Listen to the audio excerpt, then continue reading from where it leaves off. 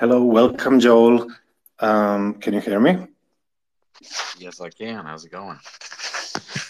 It's going great, Joel. I hope this time everything is working well because last time I had some issues with Twitter Spaces. Sometimes they work a little bit erratically, but it seems to be working okay now.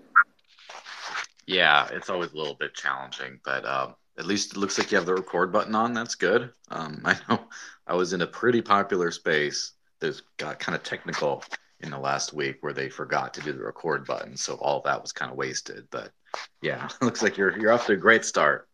Okay, okay, good, good. Sometimes since Elon Musk took over, they were turning off some services, and I think it created some issues. First of all, I would like to welcome you to the space and everyone who is tuning in now and who will listen to the recording later.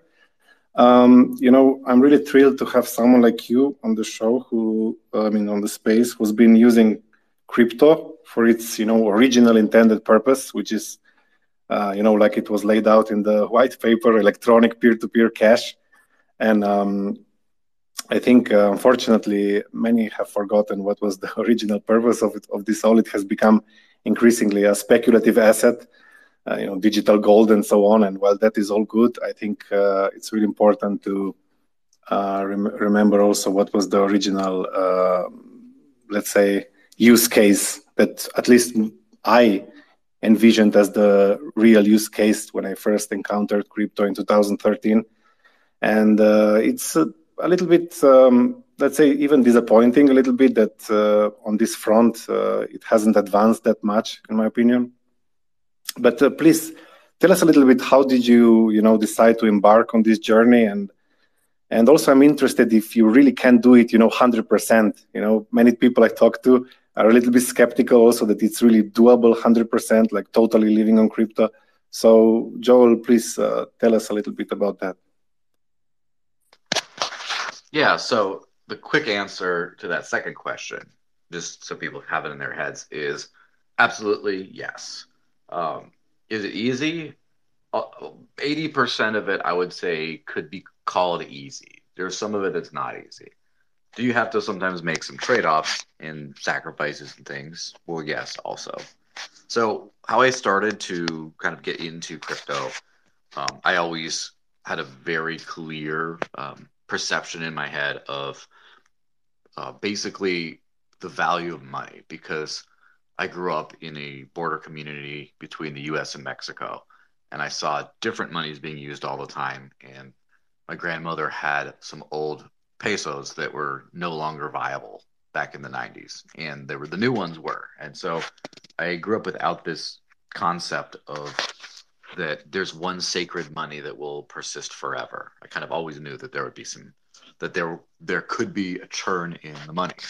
And also from the history of money, just learning about how the history of money works, I learned about how basically barter moved into precious metals and then coins and things like that, and then paper certificates representing that gold or silver. And they always kind of skipped over what happened when we got rid of the gold and silver. And whenever someone just skips over something that doesn't make sense, it's usually because either someone does not understand why themselves, or it's because they want to sort of hide that. And so, from a very early age, I kind of knew that the money's not very good. Of course, with enough years on this planet, you start to see prices change. You remember what something cost when you were young, and then when you get older, you start to see that it costs something completely different. And there's only one reason for that to happen, usually. It's, inflation.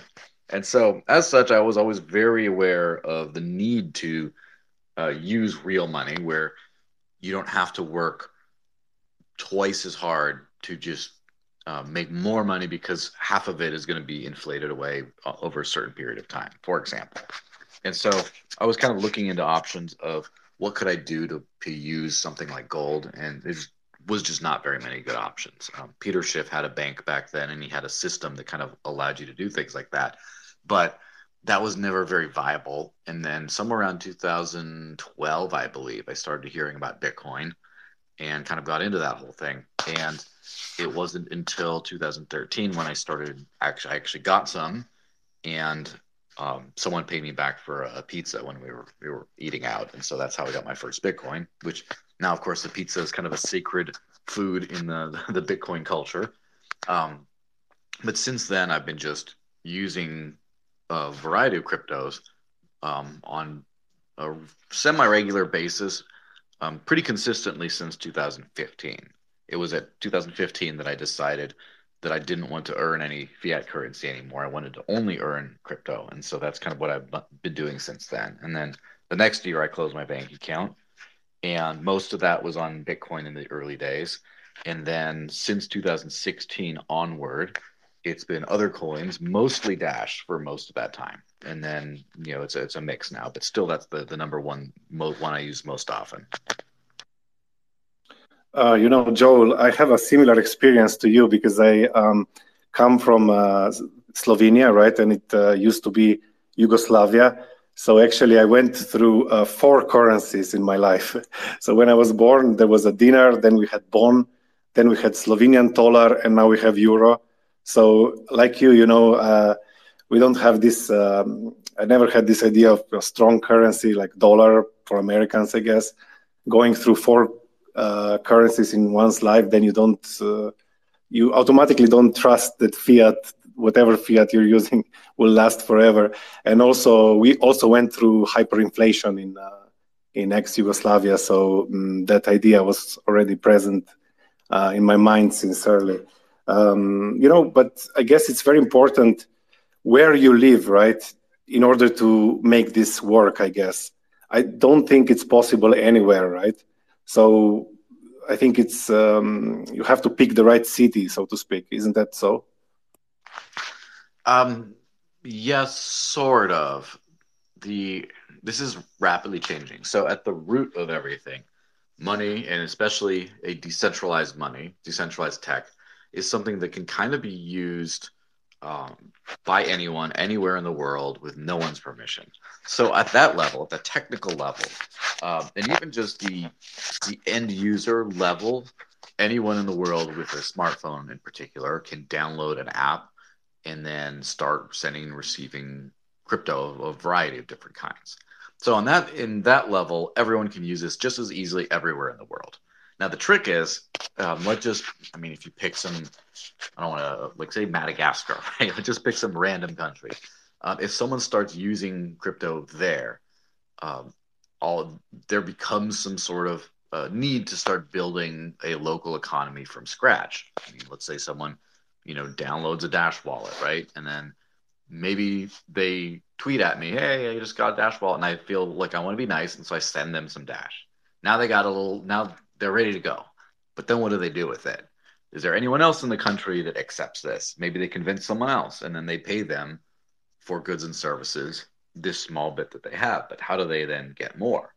And what services, what businesses, uh, kind of beyond just an individual to individual level, accept it? That's where it gets very tricky. So, in the one sense, it's very global. It's anyone can do it. In the other sense, it very much depends on, um, I wouldn't say jurisdictions because that kind of denotes government, but certain areas have different local economies and services that kind of work on that. And so when I started, this is how it's really changed. When I started, there were almost no services that accepted this.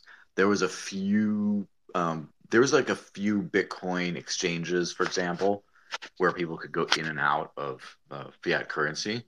But beyond that, there was like one or two websites that everyone knew about because, oh, these guys they take payment. Like I think Expedia was one of the early ones, for example, and obviously Overstock. I remember when Overstock.com um, started accepting Bitcoin locally here where I live in New Hampshire. A whole bunch of people got together and had like an almost like launch party, and then they all bought things off of Overstock with Bitcoin. And I remember, even though Overstock was headquartered in Utah at the time, um, locally in New Hampshire had the highest per capita business sales of anywhere in the world for when they started taking taking Bitcoin.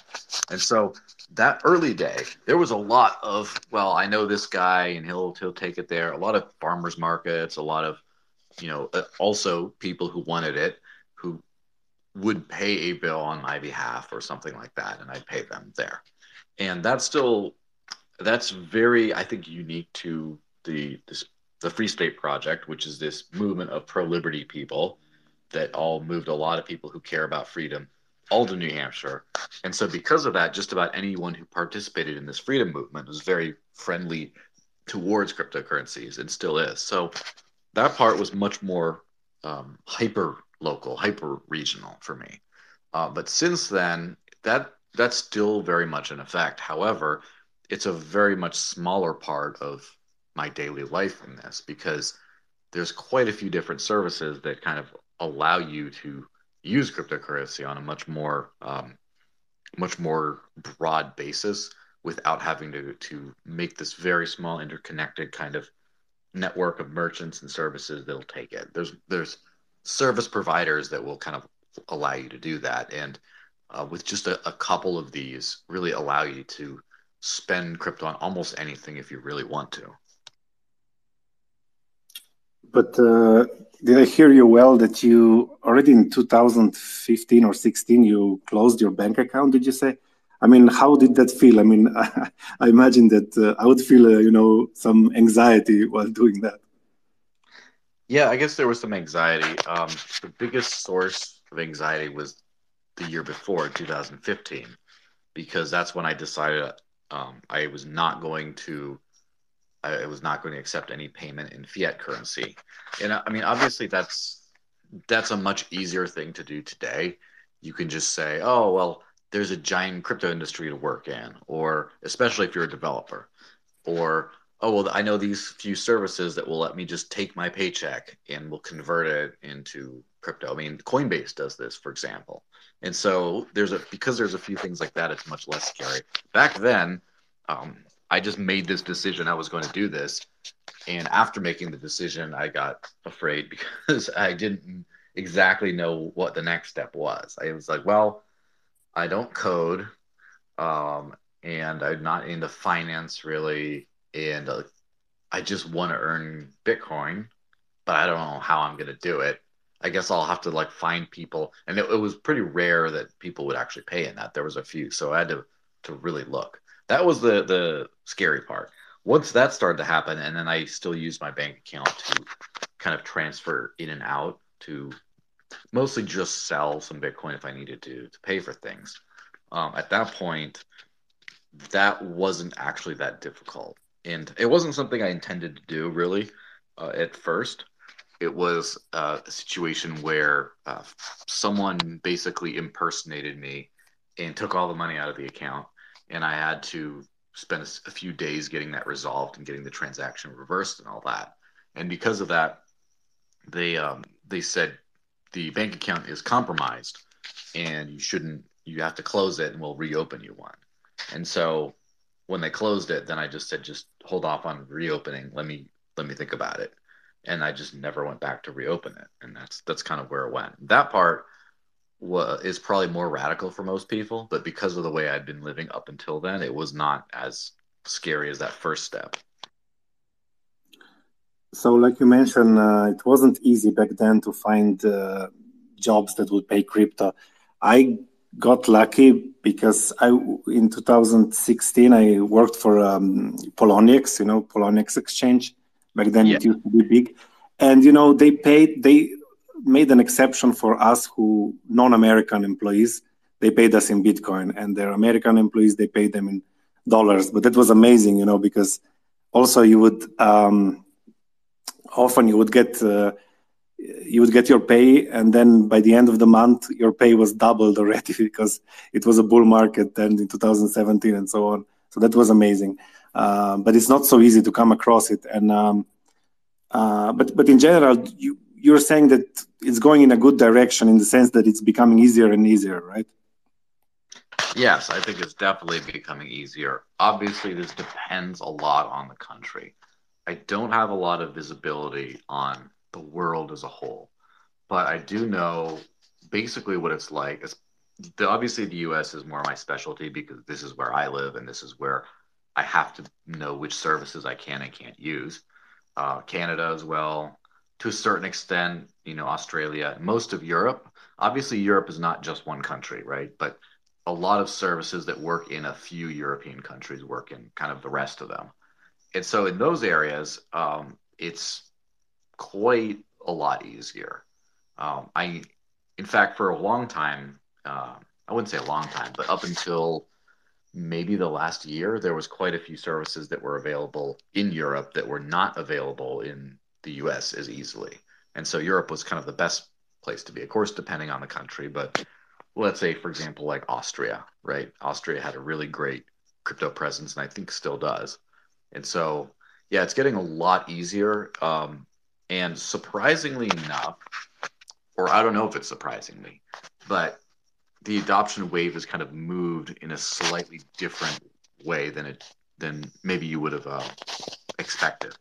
There may be fewer total like individual businesses that accept cryptocurrency payments directly, as far as like, oh, there's this cafe here, or oh, this business over there that they have like a crypto accepted here kind of sticker on the door.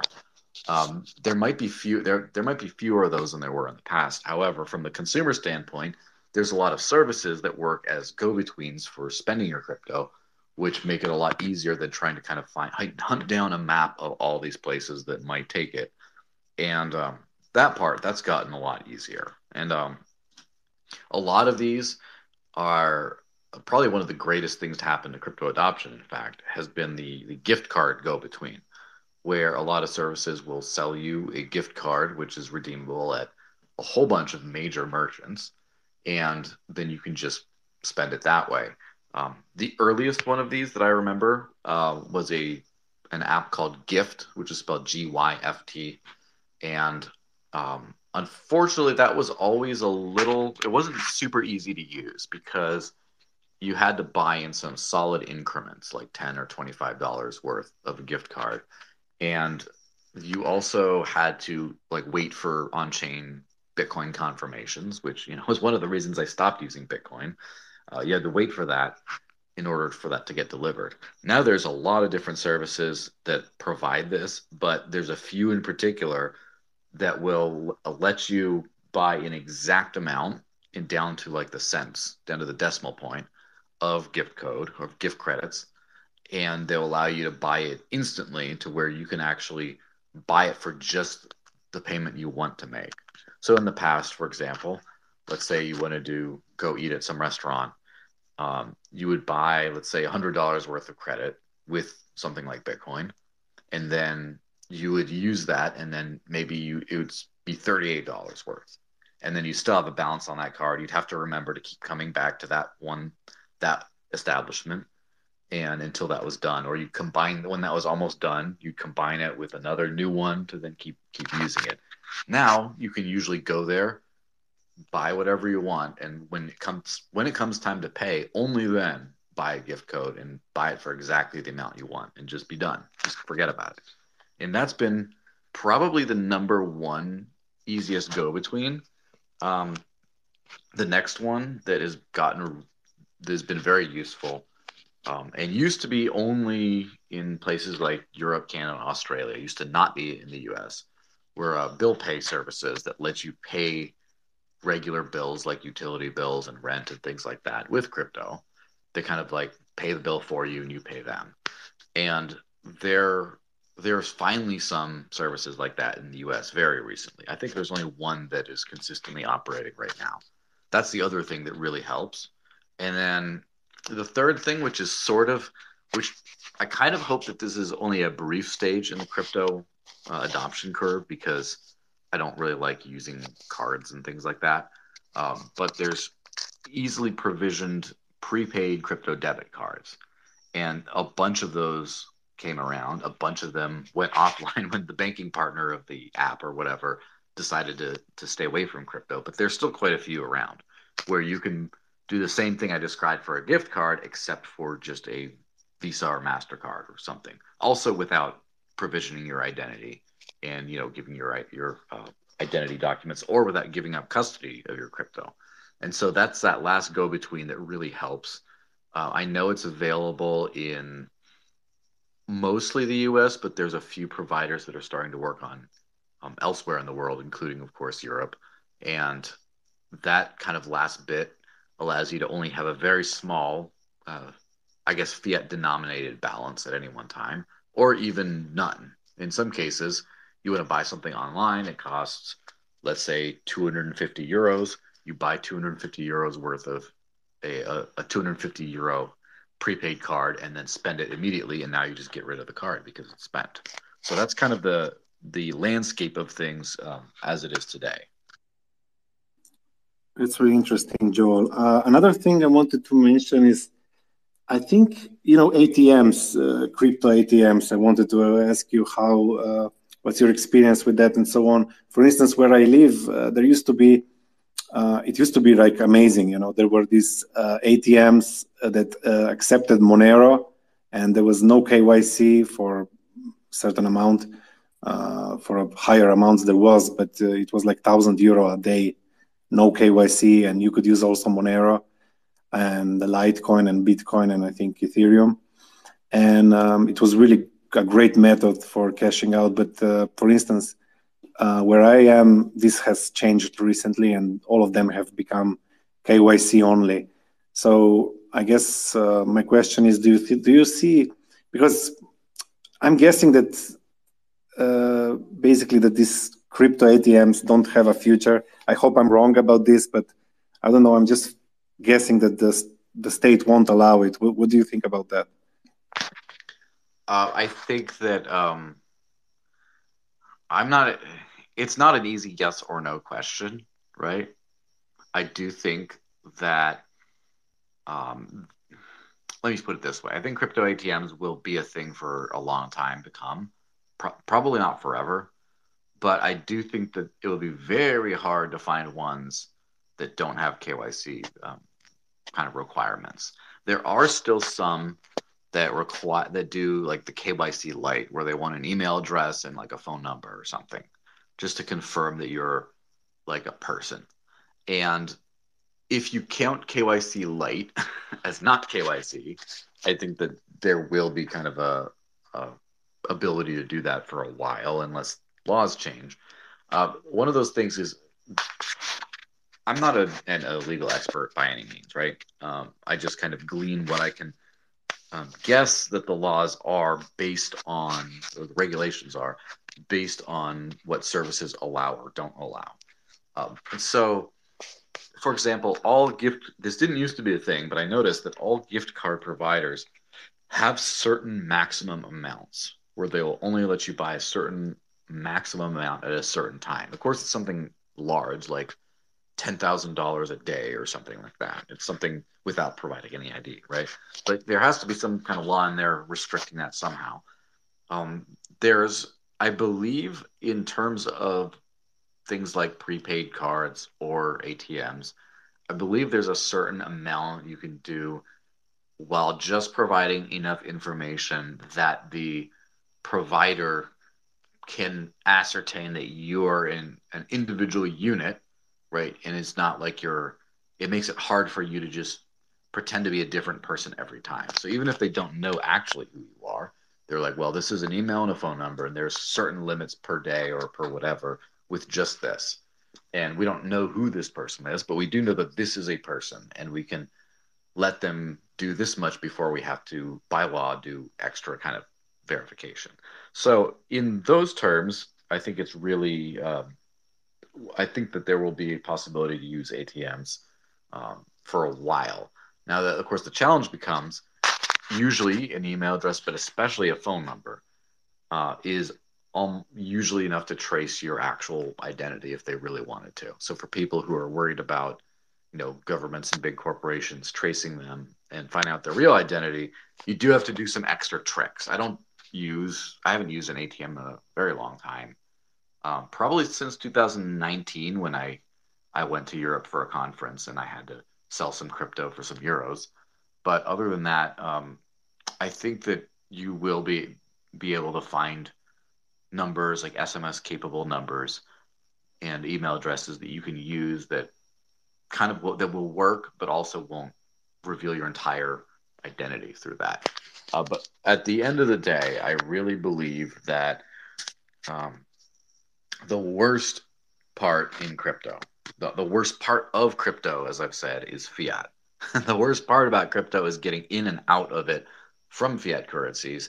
And that seems to be where there's a lot of people getting in legal trouble as well when they're selling as part of business or whatever. It's the whole money laundering thing. And as they consider crypto, it's not the crypto part of it, it's the fiat part that really is a problem, where the fiat's the money, and by exchanging it for crypto, that can be viewed as laundering. So, generally speaking, I think that the window for completely anonymous buying of crypto that's easy, I think that's actually something that's getting harder over time. Yeah, I definitely agree with that. That part is getting harder. Yeah, but let's say the ideal here would be to earn in crypto, right? Right, like you said. I mean, because then the whole issue, the whole problem of how to get crypto is solved for you. And I know that you've worked for the Dash DAO, and here we have many of my listeners here are into Decred, the Decred community, and many of them also work for Decred, so they get paid by the DAO. And I wonder if you looked into. I think you were pretty familiar with Decred, right?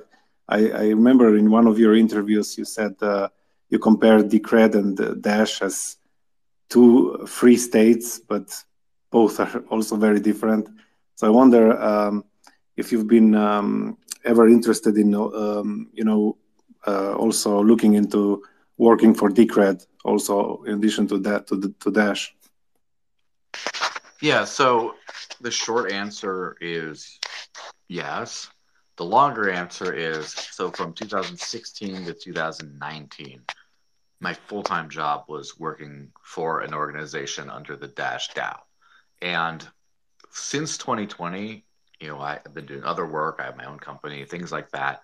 Um, and for bits and pieces there, I have still taken on work for Dash as like, in a part time capacity, doing some marketing things here and there. But it's not like my full time job. It's another thing I do. And I also do a monthly podcast for Zcash called the Zcash Podcast, which is on my channel. And so I do work for a few different projects. And of course, I'd be happy to do stuff for Decred if there's a need or demand. Especially, I have someone I work with a lot, is a really talented video editor and animator, and it's good for those like explainer videos. And he and I worked together on a lot of different things. So if there's any of those kind of like narrated, little animated, like how Decred works kind of things, I mean, that'd be a great thing to do, for example. But generally speaking, any project that's solid, has solid fundamentals, I would be more than happy to do work for. And that's something that um, I do like about. So I've been big into the DAO space since, or I mean, I should say, like the DAO element of cryptos for a long time, ever since I ended up moving away from Bitcoin. So what happened in 2016 was Bitcoin became difficult to use for my daily money, and like for example, I'd have to wait like an hour for a transaction to confirm. And when I'm trying to buy something, then I can spend somewhere else, like buy a gift card, that makes it really difficult. I remember one time I had back when before that regulatory loophole kind of closed, there was some like no KYC debit cards that you could load up and then swipe and spend. And I had a Wirex card back before they started putting on kind of restrictions on that. And I had this, obviously, since I'm trying to live off of crypto at the time, I had my entire like balance in Bitcoin and would only move it to the card when I needed to. And so, well, like one day I had to just completely skip lunch because it was a 5 or 6 hour wait for confirmation. And so, because that stuff made it very difficult, I ended up having to look at other options to use. And so the only other crypto I could live off of was Dash. And so that's why I was using Dash. That's why it's still, in my opinion, at least from my experience in my part of the world, probably the easiest crypto to use as like a replacement for your fiat money. Now, but one of the big lessons from that was, Bitcoin worked, and then some people made decisions that ended up making it work a different way. And so, for my purposes, Bitcoin was unusable from like 2016 to around 2020 or 21, whenever some good, reliable Lightning wallets came around. And so, a lot of people in the crypto world came from Bitcoin. They were all working on Bitcoin. Bitcoin went in a different direction. And then there goes Ethereum, right? Ethereum got created because of the opcodes, the smart contract functionality. And then, of course, you have, governance, you go Decred. And then when Dash broke off, or Dash wasn't, like a chain split, but when Dash was created, one of the initial gripes was the lack of privacy in there. And so then Dash was made for that. That's also the same story behind Zcash. A lot of people wanted to know about doing zero knowledge proofs on Bitcoin, and then the core developers made that kind of clear that that wasn't something they wanted to pursue. And so then they went off and did that. And so a huge amount of the crypto space kind of left the largest network effect by far, which, in my opinion, is not the largest network effect today. I think probably the Ethereum ecosystem is bigger right now than the Bitcoin one if you go into all that stuff.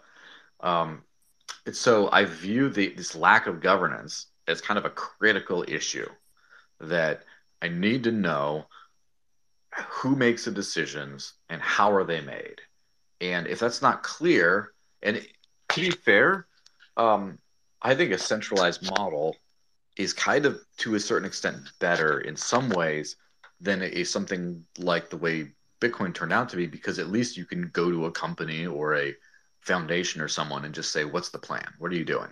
And you can base it on that plan. But that removes that decentralized bit. And even though it's a permissionless currency that's run in a decentralized way, the development isn't as decentralized. And so I kind of view that as a riskier to kind of dedicate time towards. And I mean, I'll use almost anything. Like I use Polygon for a lot of my NFTs, for example. And I don't really care too much that it's pretty centralized in the way it's run. But as far as things that where I put my name behind it, where I accept money in exchange for doing work to promote it, where it's not just a tool to live my life, where I'm actually building it through my labor. That's something where I think it has to be something I believe in to a certain extent. And I mean, obviously, because of the governance system, because it's super useful for me, Dash is always up there. Decred I view as something that's it kind of does a lot of the same things, but in a different way. So it's almost like somewhere in the multiverse, Dash and Decred look like opposites. Right? It's kind of the same thing of where there's a lot of very similarities in something like that. So, and trying a lot of new things like the hybrid proof of work, proof of stake system. I think with the ticket system and everything, I think that's an interesting way of doing things. And Dash has the same idea, but a different way with using masternodes in a chain locks kind of thing to basically lock in blocks and make things secure. And then both have like a coin join type implementation, et cetera, et cetera, et cetera, but just different ways. So that's something that I definitely have been watching Decred relatively closely, not super close, but for a long time, because in my opinion, some things are just better than others for crypto. And a solid governance and a hybrid or at least incentivized system that lets people vote and earn from that. Um, I think that whole situation, also privacy, for example, I view those as kind of like the best way of doing things. And because they're the best way of doing things, I think that the projects that are run in a smart way will all kind of start to look a little the same in those ways. Very interesting points. And yeah, I agree with what you said about Decred and about this is also very interesting what you're saying, that they will all start moving in the same way. Yeah. Although governance is not something that is easily, it's like not something that you can add on later. So I think those projects that already have governance from the get-go, from the foundation, will have perhaps in the future an advantage. Rocky, I think wants to ask a Yeah. question. Rocky, you can. Hi all.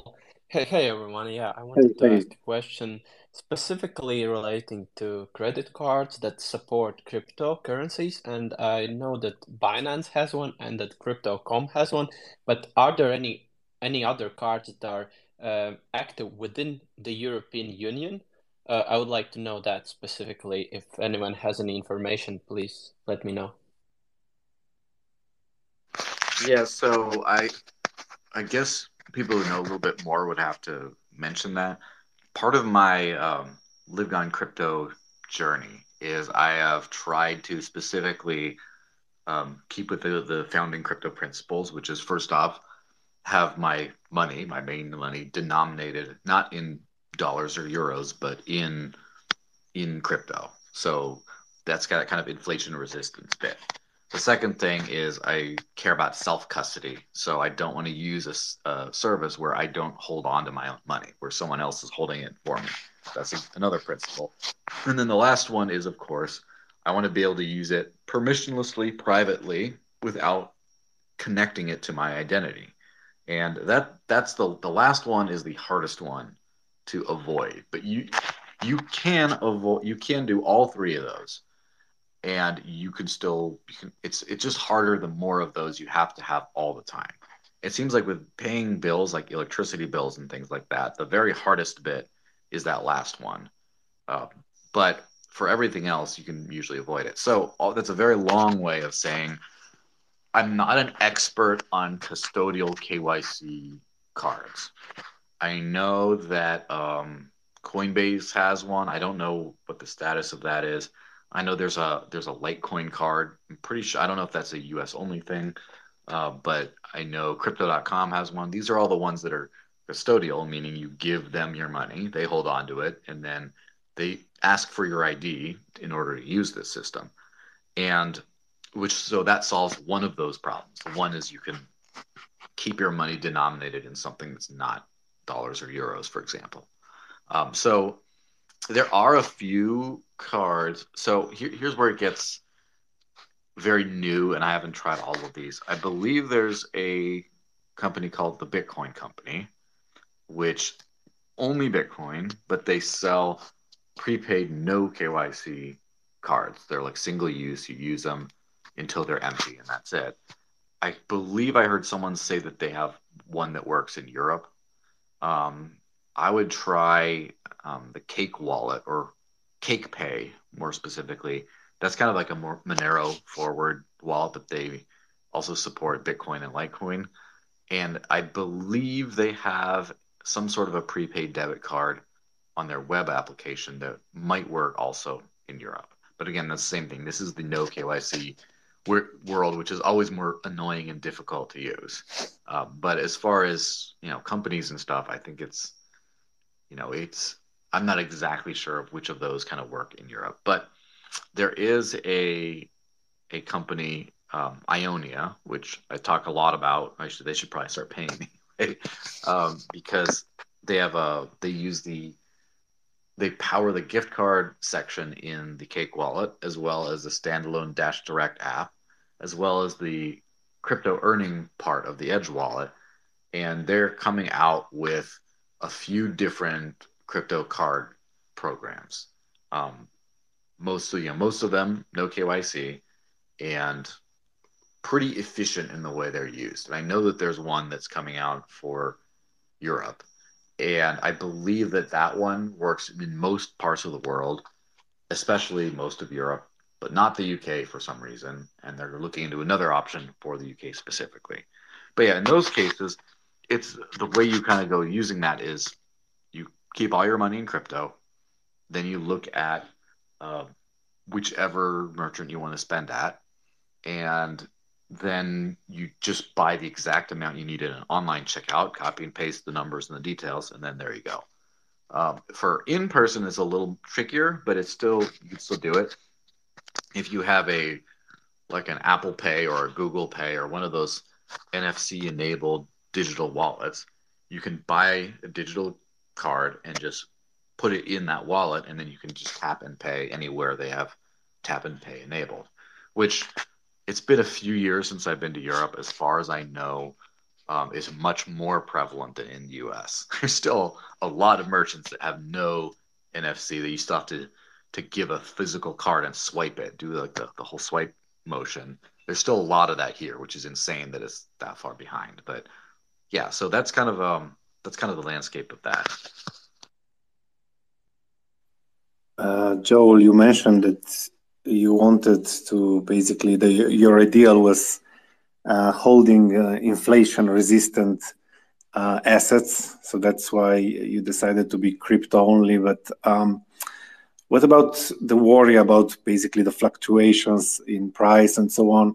So I'm wondering, what's your take on stable coins? Because I guess keeping in stable coins would still mean that you're still fully in crypto. You never leave crypto, but you would be protected against, let's say, price fluctuations. So, are you doing that, or are you tempted to do that, or how is that? Yeah, so the thing with stablecoins are an interesting topic. I kind of view them as similar to like a gift card solution or like a prepaid card, like those kinds of things. They're temporary adoption assists, but they're not something I care about long term. First off, the entire reason for stablecoins is that crypto assets are too new and volatile compared to fiat currencies. I do think at some point that's going to switch. I do think that, in fact, during Brexit, there was a brief period of time when Bitcoin was more stable than the British pound. And I think that obviously I think that was the peak of Bitcoin being used as peer-to-peer cash when you had a lot of transactions going back and forth, as well as it was one of the peak volatility times for a major currency like that. And so it just happened to coincide, but I do think that will be the case. So stablecoins, I think, are a great tool in the meantime. The problem is there's a lot of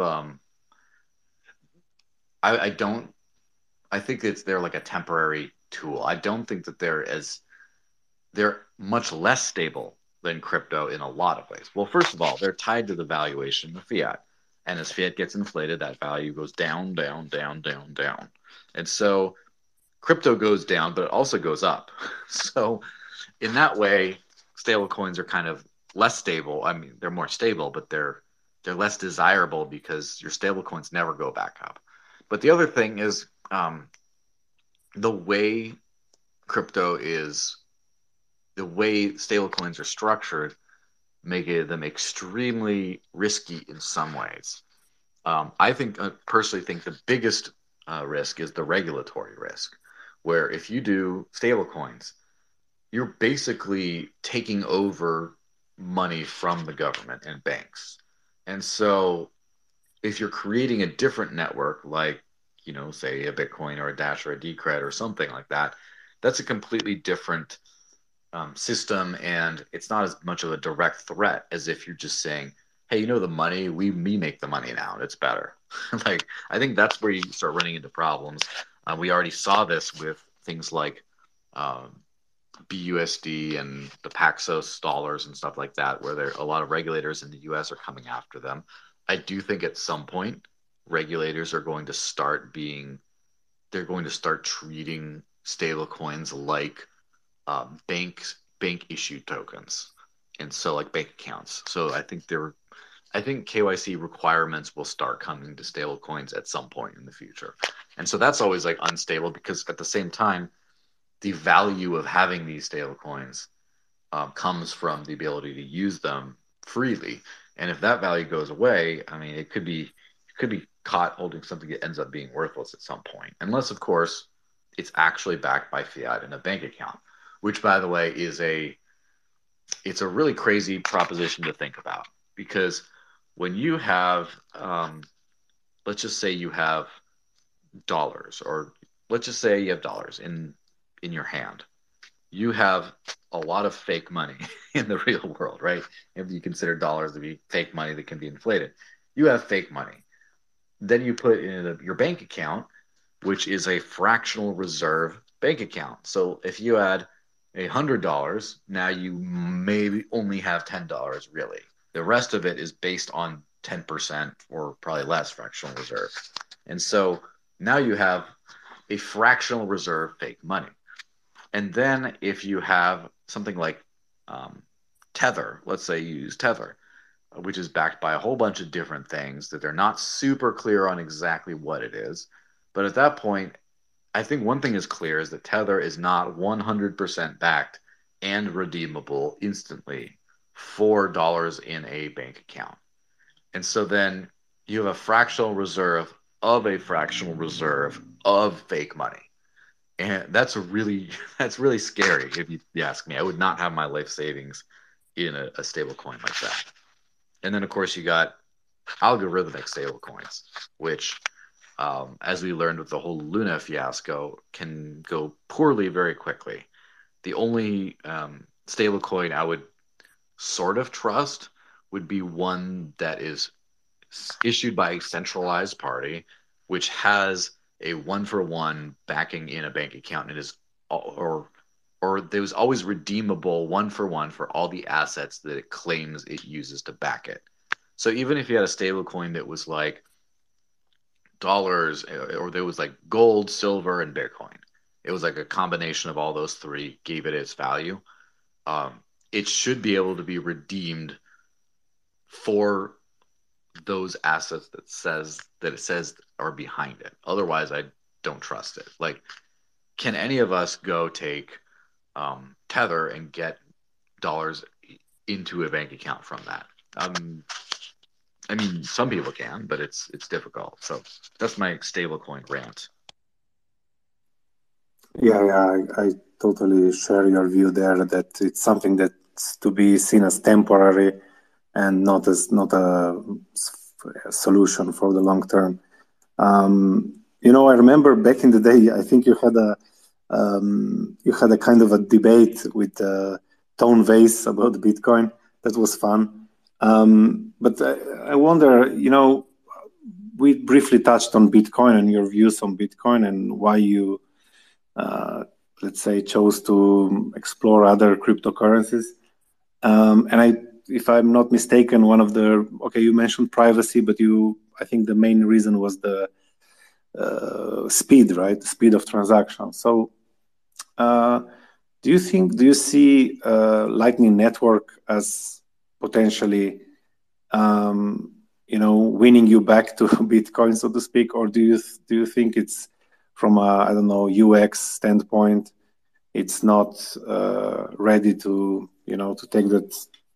take Bitcoin to become useful for cash, for payments, and so on? What do you think about that? Yeah, I use Lightning relatively often, like maybe once a month or so. And I ran a node for a while. I don't really think that that's a replacement for real payments. And part of that is, of course, the user experience of when you have to manage new channels. If you have to manage all your channels and everything yourself, that's a whole lot of different on-chain transactions, opening and closing channels, and a lot of time waiting and other things like that. And of course, all those fees that crop up from there. But even when you're using sort of a managed solution, like I like the Phoenix wallet, which is non-custodial, meaning they can't steal your money, but it does mean that it's hardwired into the async node, which means they have this one big Lightning node that does everything for you, opens all the channels automatically, routes all your money, and if you can't connect to that node, then that wallet won't work. You have to close all your channels and go back. And it provides a pretty good user experience. And I think it's probably the best we can hope for with Lightning. The problem is just the way it's structured makes it really challenging to kind of take this universal this kind of universal cash roll, I think, because first of all, when I send an on-chain, doesn't matter which network, when I send an on-chain payment to anyone, I can send any amount that I have, I can send to anyone at the world at any time, and it'll work. And obviously, when you talk about BTC on-chain, you have to wait longer because of the mempool and the congestion, and sometimes it costs more. But even with on-chain, it just works. You send it. Whereas the ability to send money through Lightning depends vastly, wildly on a whole bunch of different factors. It's not just do you have the money to send, it's do you have the money to send in the channels that can route to the final recipient. And sometimes you might have to do 2 or 3 different hops. And it's always the weakest link on those hops is the one that breaks first. And so let's say you want to pay $5 for a coffee or something like that. And you want to go through, and there's a few different channels, and the one in the end only has $5 in the end. And so you buy the coffee. It does work. It routes through the whole thing. But then you want a second coffee.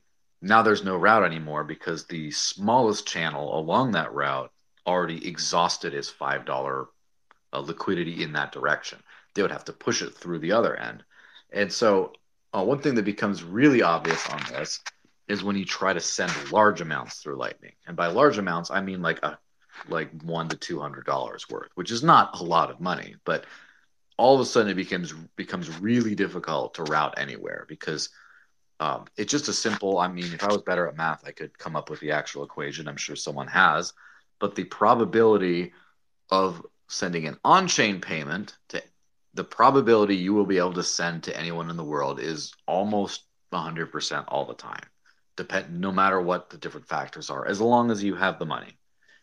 With Lightning, the higher the amount and the more different places you want to send, the realistically, probabilistically lower chance that is of ever routing. And so it's never going to always just work, unless, of course, you use centralized systems where they manage everything for you.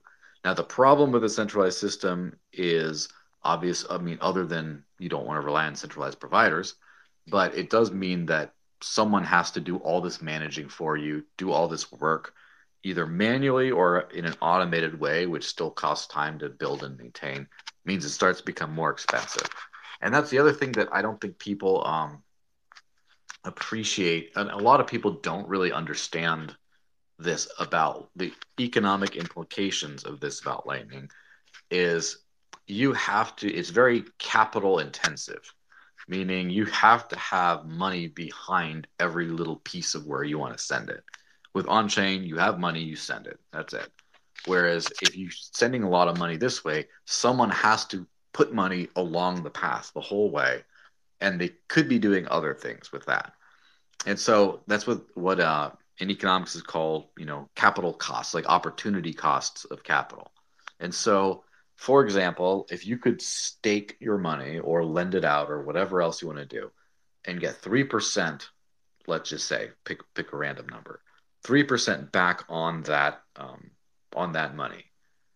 If you want to use it to run a Lightning node, for example, a hub, a routing node, you have to make at least enough back that after all costs and expenses are done, you make 3% based on the amount of capital you then locked up in there. And that means you're going to have to start charging a lot in fees. And so that's where it becomes really tricky, is because for example, let's say like Twitter has 200, well, it's more, but let's say about 200 million users.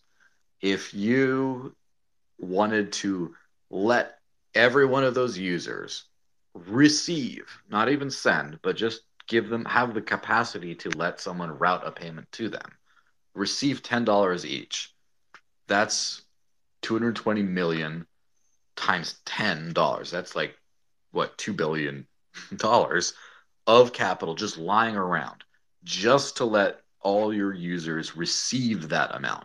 And then once they have $10 worth, now they can't receive anymore and they have to send more through, and then that balances out that way. But that's a huge startup cost. And I don't think that I don't think that scales except through having a few really well connected hubs where they will do all the routing work basically, and just kind of like the bank system. And that's kind of what we were sort of trying to avoid. So that's kind of my view on Lightning. Unlike most people who say critical things on Lightning, I do think it's useful. I do think it has its purposes, especially in very small closed type ecosystems, to where, like, for example, if you want to start a bar tab, you open a channel and then you move some to the other end of the channel every single time you get a new drink, and then you just close the channel when you're done for the night. Something like that. Those kinds of things. Or if you're all doing like a poker game amongst friends and you're just moving money back and forth depending on who's doing this, and then you close at the end of the night. Something like that. Those are good use cases that I think takes a lot of extra traffic off of the main chain, for example. But as far as a replacement for everyday payments, I don't think it's going to work out. That's a really nuanced and interesting perspective. Yeah, I think it still has some issues with UX, but like you said, to solve those issues, you need some level of centralization. So yeah, that's a big question if that will ever work out. And by the way, anyone who wants to ask a question, please request speaker, or if you're already speaker, you can raise your hand if you have a comment or a question. Decred Society, are you here? If you want to ask a question, I see you have a speaker status. Hey Tivra, hey Joe, how's it going? Hey, it's going good, thank you. Yeah, I mean, I've been trying to live off crypto. Can you hear me? Okay. Perfect. Brilliant. I've been since July actually. I've been full time. I'm doing Decred stuff and earning my money that way. The one question I have is at the moment, how I kind of deal with that is I take my Decred out and I put it onto DCR Dex, which is Decred's decentralized exchange, and then I have to go through Coinbase. And then I take it out to Fiat to kind of pay the mortgage and pay all the major bills. And it just kind of strikes me. My next step is very much going to be how do I do the smaller things? I'm probably never going to be able to pay my mortgage doing the ways that you've discussed. But how the next big step for me is there a way that I can say, right, I'm just gonna every day or every week I'm just gonna do one simple purchase. I'm gonna kind of buy a smaller bill is going to take off and start using crypto to do that bill. So just to kind of say, right, just to kind of build up to it. It doesn't freak me out so much because I've kind of got used to kind of taking my Fiat through the DEX into Fiat, and it kind of works very, very well.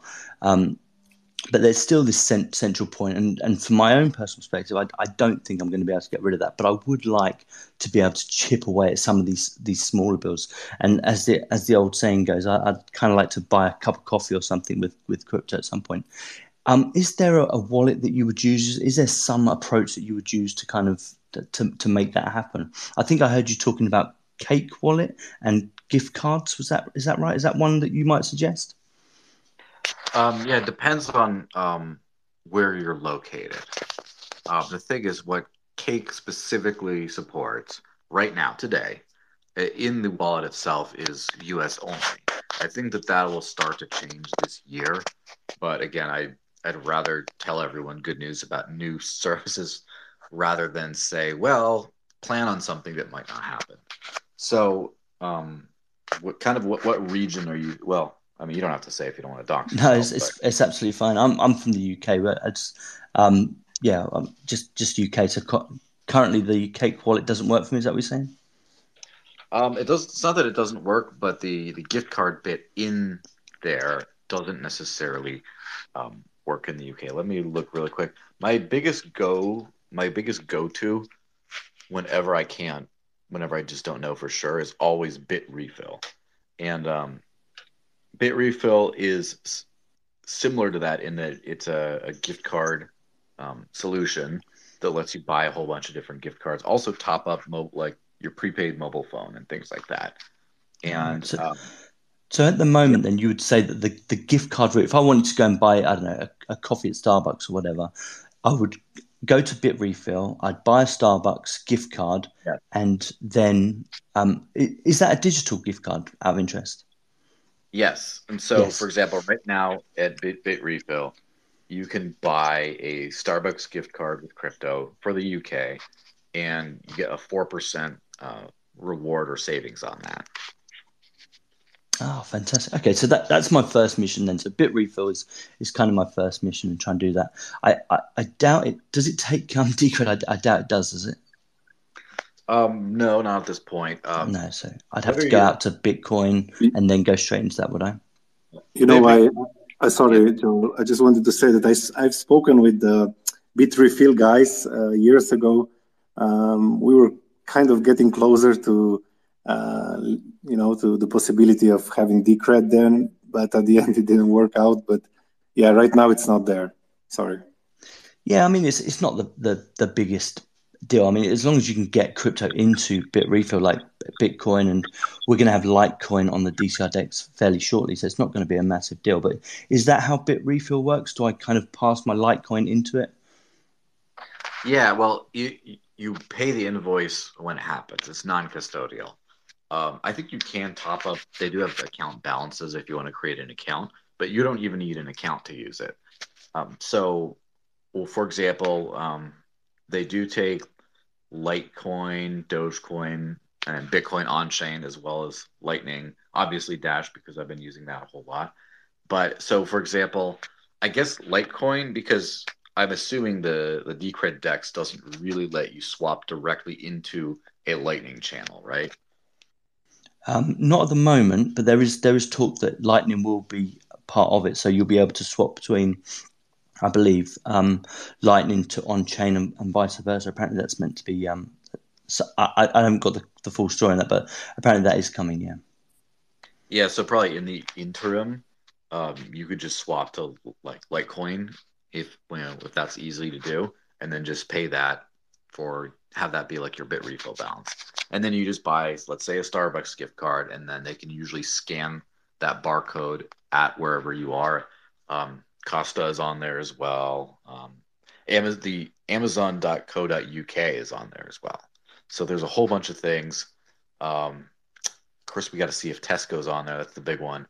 But yeah, this is an interesting one. I do love these kinds of questions because whenever I start looking around in different parts of the world, I start to learn things. So, for example, Morrison's is on there.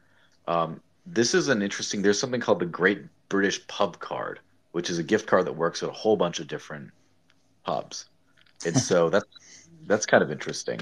I'd have to look into this a little bit more, but. Well, my wife will like the Tesco's one, so that'd be good. But no, that's really interesting. I have heard you talk about BitRefill in the past, actually. On I think it was with Luke Powell's interview. You talked about it briefly, and it does interest me. I've never tried it, so that will be my mission for this week, just to kind of go out and just try and buy a Starbucks gift card from it. But that sounds really cool. My first suggestion would be to start buying a couple things off of Amazon, because it helps to just get used to the gift card buying flow behind your computer, where you're not in front of a cashier with like sweating because there's a few people behind you in line. So once you get that down, figured out, then you can go out in the real world, then you can maybe buy a Starbucks gift card ahead of time if you're going to go there in the future. Go to the Starbucks and then pay with the gift card. And then the next step would be you go to Starbucks, figure out how much you're going to spend, buy a gift card right there for exactly the amount you need, and then pay for it right there. So that's kind of the progression of like getting used to knowing how to do this. Yeah, that's really helpful. But no, and that's the way I'm seeing it at the moment. I'm seeing that my next step is these smaller transactions. I've kind of got the big step down. It kind of has to be through the centralized exchange. I mean, out of interest, I mean, you obviously don't have to tell me this, but is there any issues paying like your rents and things like that?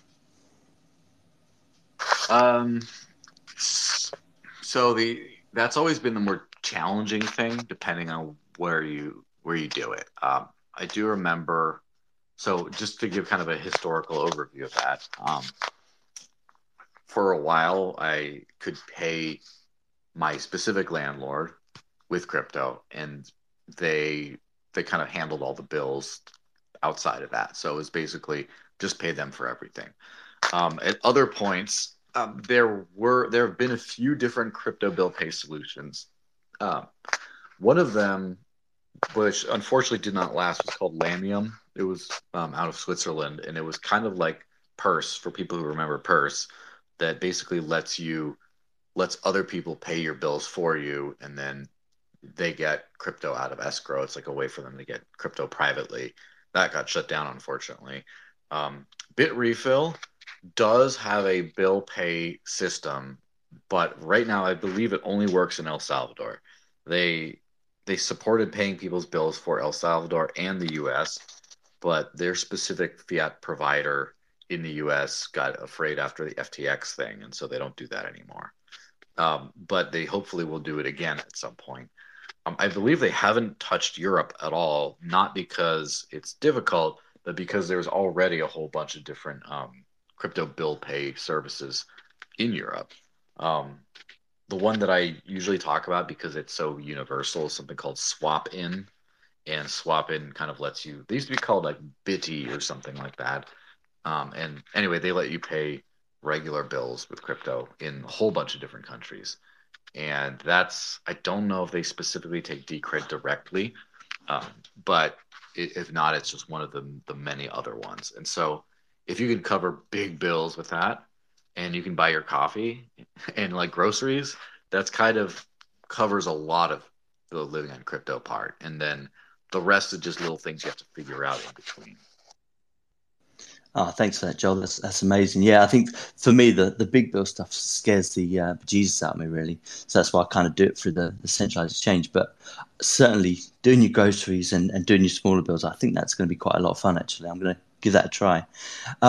There was one other question, but it's gone. If it comes back to me, I'll ask. But thanks again for answering the questions. Brilliant. Thank you for the interesting question. The other thing you mentioned is the mortgage. Mortgage, I think that would be really hard. I think probably that one is impossible right now, isn't it?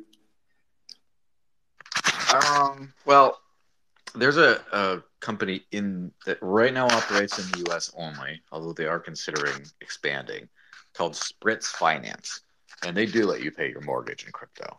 Wow, interesting. Yeah, right now, I think that they only accept Ethereum and Polygon and Avalanche and some of those EVM chains. They started as a Polygon only service. I think they're talking about doing Bitcoin. I've been talking to them too about taking Dash and some other ones. We'll see what they end up doing. But yeah, I think companies like that are starting to become more prevalent, because the downside of that is there is like a KYC element. And that's like the one area where it's really hard to not do KYC. And at the same, as much as that annoys me, to a certain extent, I understand, because you can pay cash for, let's just say anything like your coffee or groceries, whatever. When you have utility bills, I know in the US, utility bills and like bills that come to your house are actually treated as a form of identification. For example, when you have a same-day voting registration to go vote, if you haven't already registered in advance to vote, you can come in with, for example, a utility bill like your water bill, and then they'll sign you up to let you vote in that town like the same day. And so, because the nature of bills and mortgages is so right now inexorably tied to your identity, I don't really view it as an extra problem that you have to use a KYC service to pay your bills for that, because it's already kind of tied to your identity. As long as you don't have to give up custody of your funds, which is kind of, what I'm kind of hoping for. And so far so good. Now, I think that this will be a very different situation within the next 5 to 10 years, because just so many things are changing. So, for example, locally to me, there's one real estate company in particular called Porcupine Real Estate that has facilitated quite a few either partially or entirely crypto sales of property, of like homes and things. And obviously that gets a little, that's probably more for rich people because who can just buy a whole house without getting some sort of a loan, right? A mortgage. And so there are some crypto mortgage providers out there that would let you actually get it through there. I've heard it mentioned recently, like in the last year. I have to go back and look into that. It's still probably very new, but there are some ways you could kind of do that. But as far as once you get an actual mortgage, paying that is not, it's still not always easy, but there's a couple services that let you do that today. Really interesting, really interesting. And you know what, Joel? My question is now, if people want to, all the things we discussed, all these resources, all these different services and websites, if someone wants to embark on the same journey as you have, what would you recommend as some of the resources that they can access to learn all this? Is there some website or something you would recommend? Perhaps something that would list all of these things?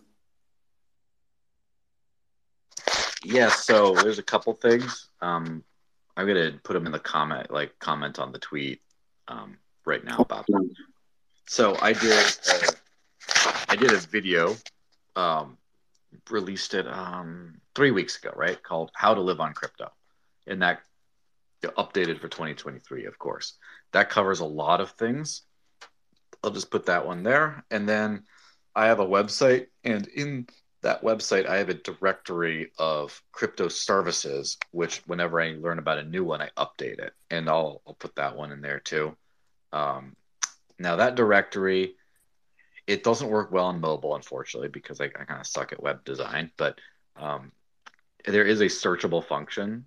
So, for example, if you're looking at like a bill pay service and you want something that takes Litecoin and works in Europe, you can type in LTC Europe, and then it'll show the three that I know, which are MetaMask, Swapin, and Bitpanda.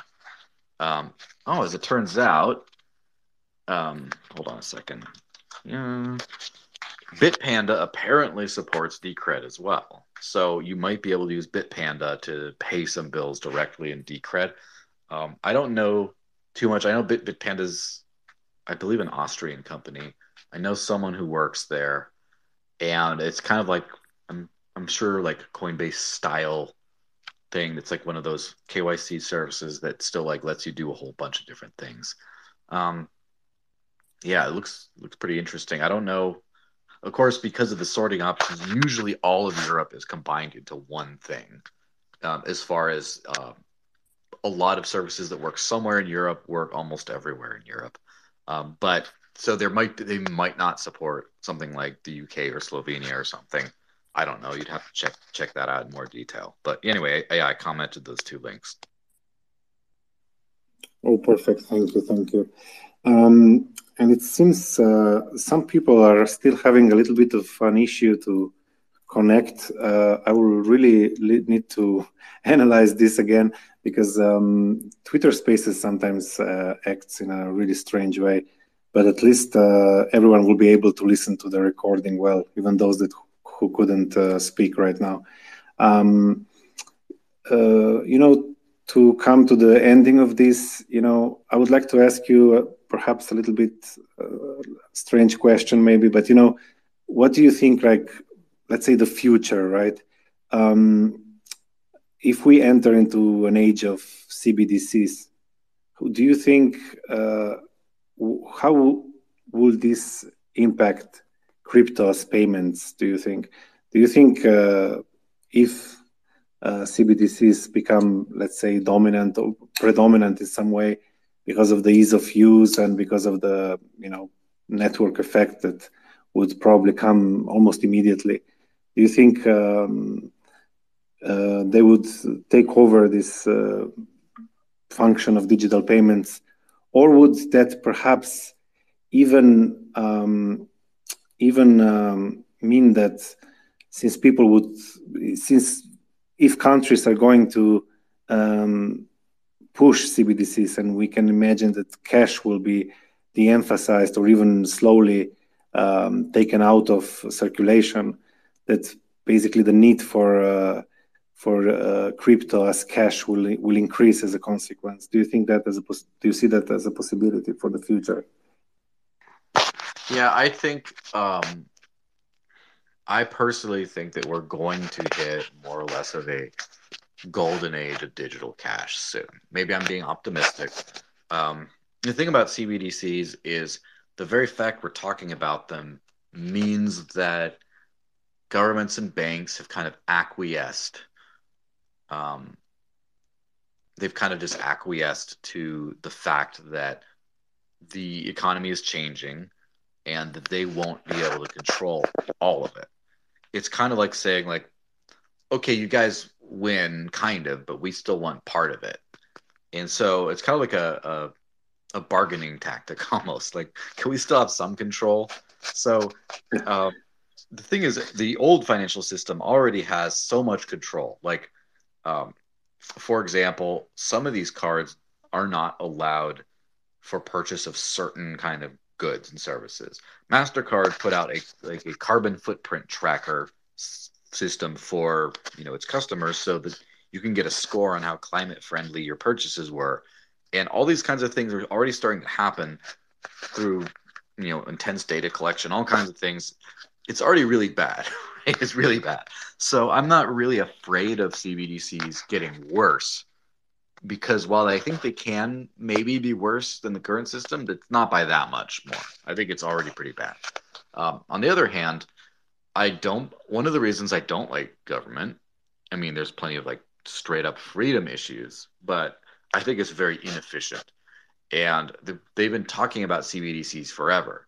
And we have to realize that Bitcoin started like 14 years ago. That was a long time ago to get to where we are today in the freest market probably humanity has ever known. Government is a lot slower than that. And the ability for them to even copy a blockchain, but like run a good one themselves and figure out all the problems that we're all trying to figure out, I think is extremely low probability that they figure that out, that they get their own chain that works well, that does all the cool things that crypto does, but it's still very easy to restrict and program and and make KYC only and prevent from having hacks and all this kind of stuff. I think it's probably very difficult for them to do that, which is why they haven't in most countries.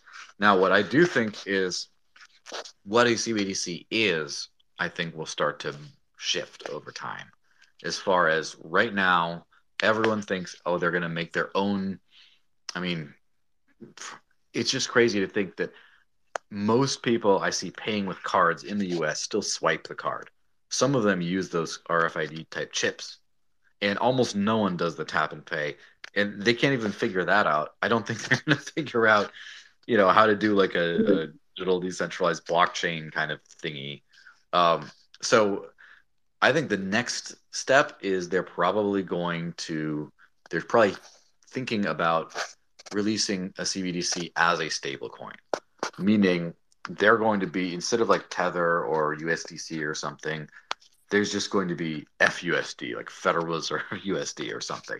And they're going to issue it, and they're going to put it out on all the different, like Ethereum and Polygon and Avalanche and Binance Smart Chain. They're going to put it on all the things, and people will be paying with crypto, but through that coin, which already I think is a win, because if they're doing it that way, then every single business out there will have the infrastructure built up to be able to take crypto.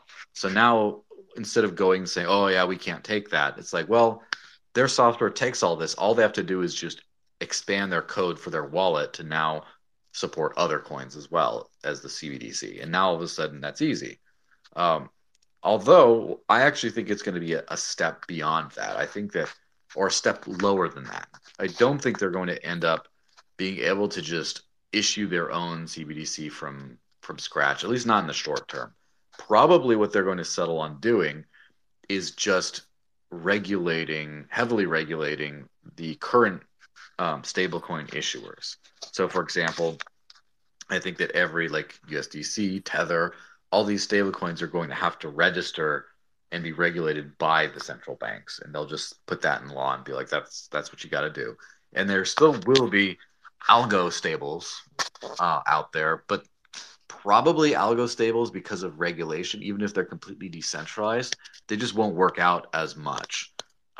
So probably the algorithmic stablecoins we can see in the future will probably be based on a basket of like digital goods. And so, for example, let's say it'd be like between like a Bitcoin and a Decred and like a Litecoin and some other gold-backed stable coin or something. It'll be between all those or something. And then they'll still have a decentralized stable coin. But probably most stable coin, like the thing about stable coins, I think, as I said there, I think they're a temporary measure right now. The only reason they're important is because people want to spend fiat without KYC and digitally. And so if they can already spend fiat everywhere, they can spend crypto. If they can do a lot of those same things through a CBDC, some of that demand falls off. If no KYC usage of stablecoins goes away or is regulated or whatever, stablecoins as we know them will be dead overnight. And so, yeah, I think that CBDCs will be just a way the government tries to get involved with the whole new digital economy. I don't think they're going to work out super well. I mean, Nigeria has the e-Naira that they're trying to do, and almost no one uses it. A lot of people use crypto. It's just, I don't think it's going to work out that way. Probably what's going to happen is you're going to have a few regulated stable coins that are kind of shit coins, right? Because they don't hold their value super well compared to, in the future, decentralized assets.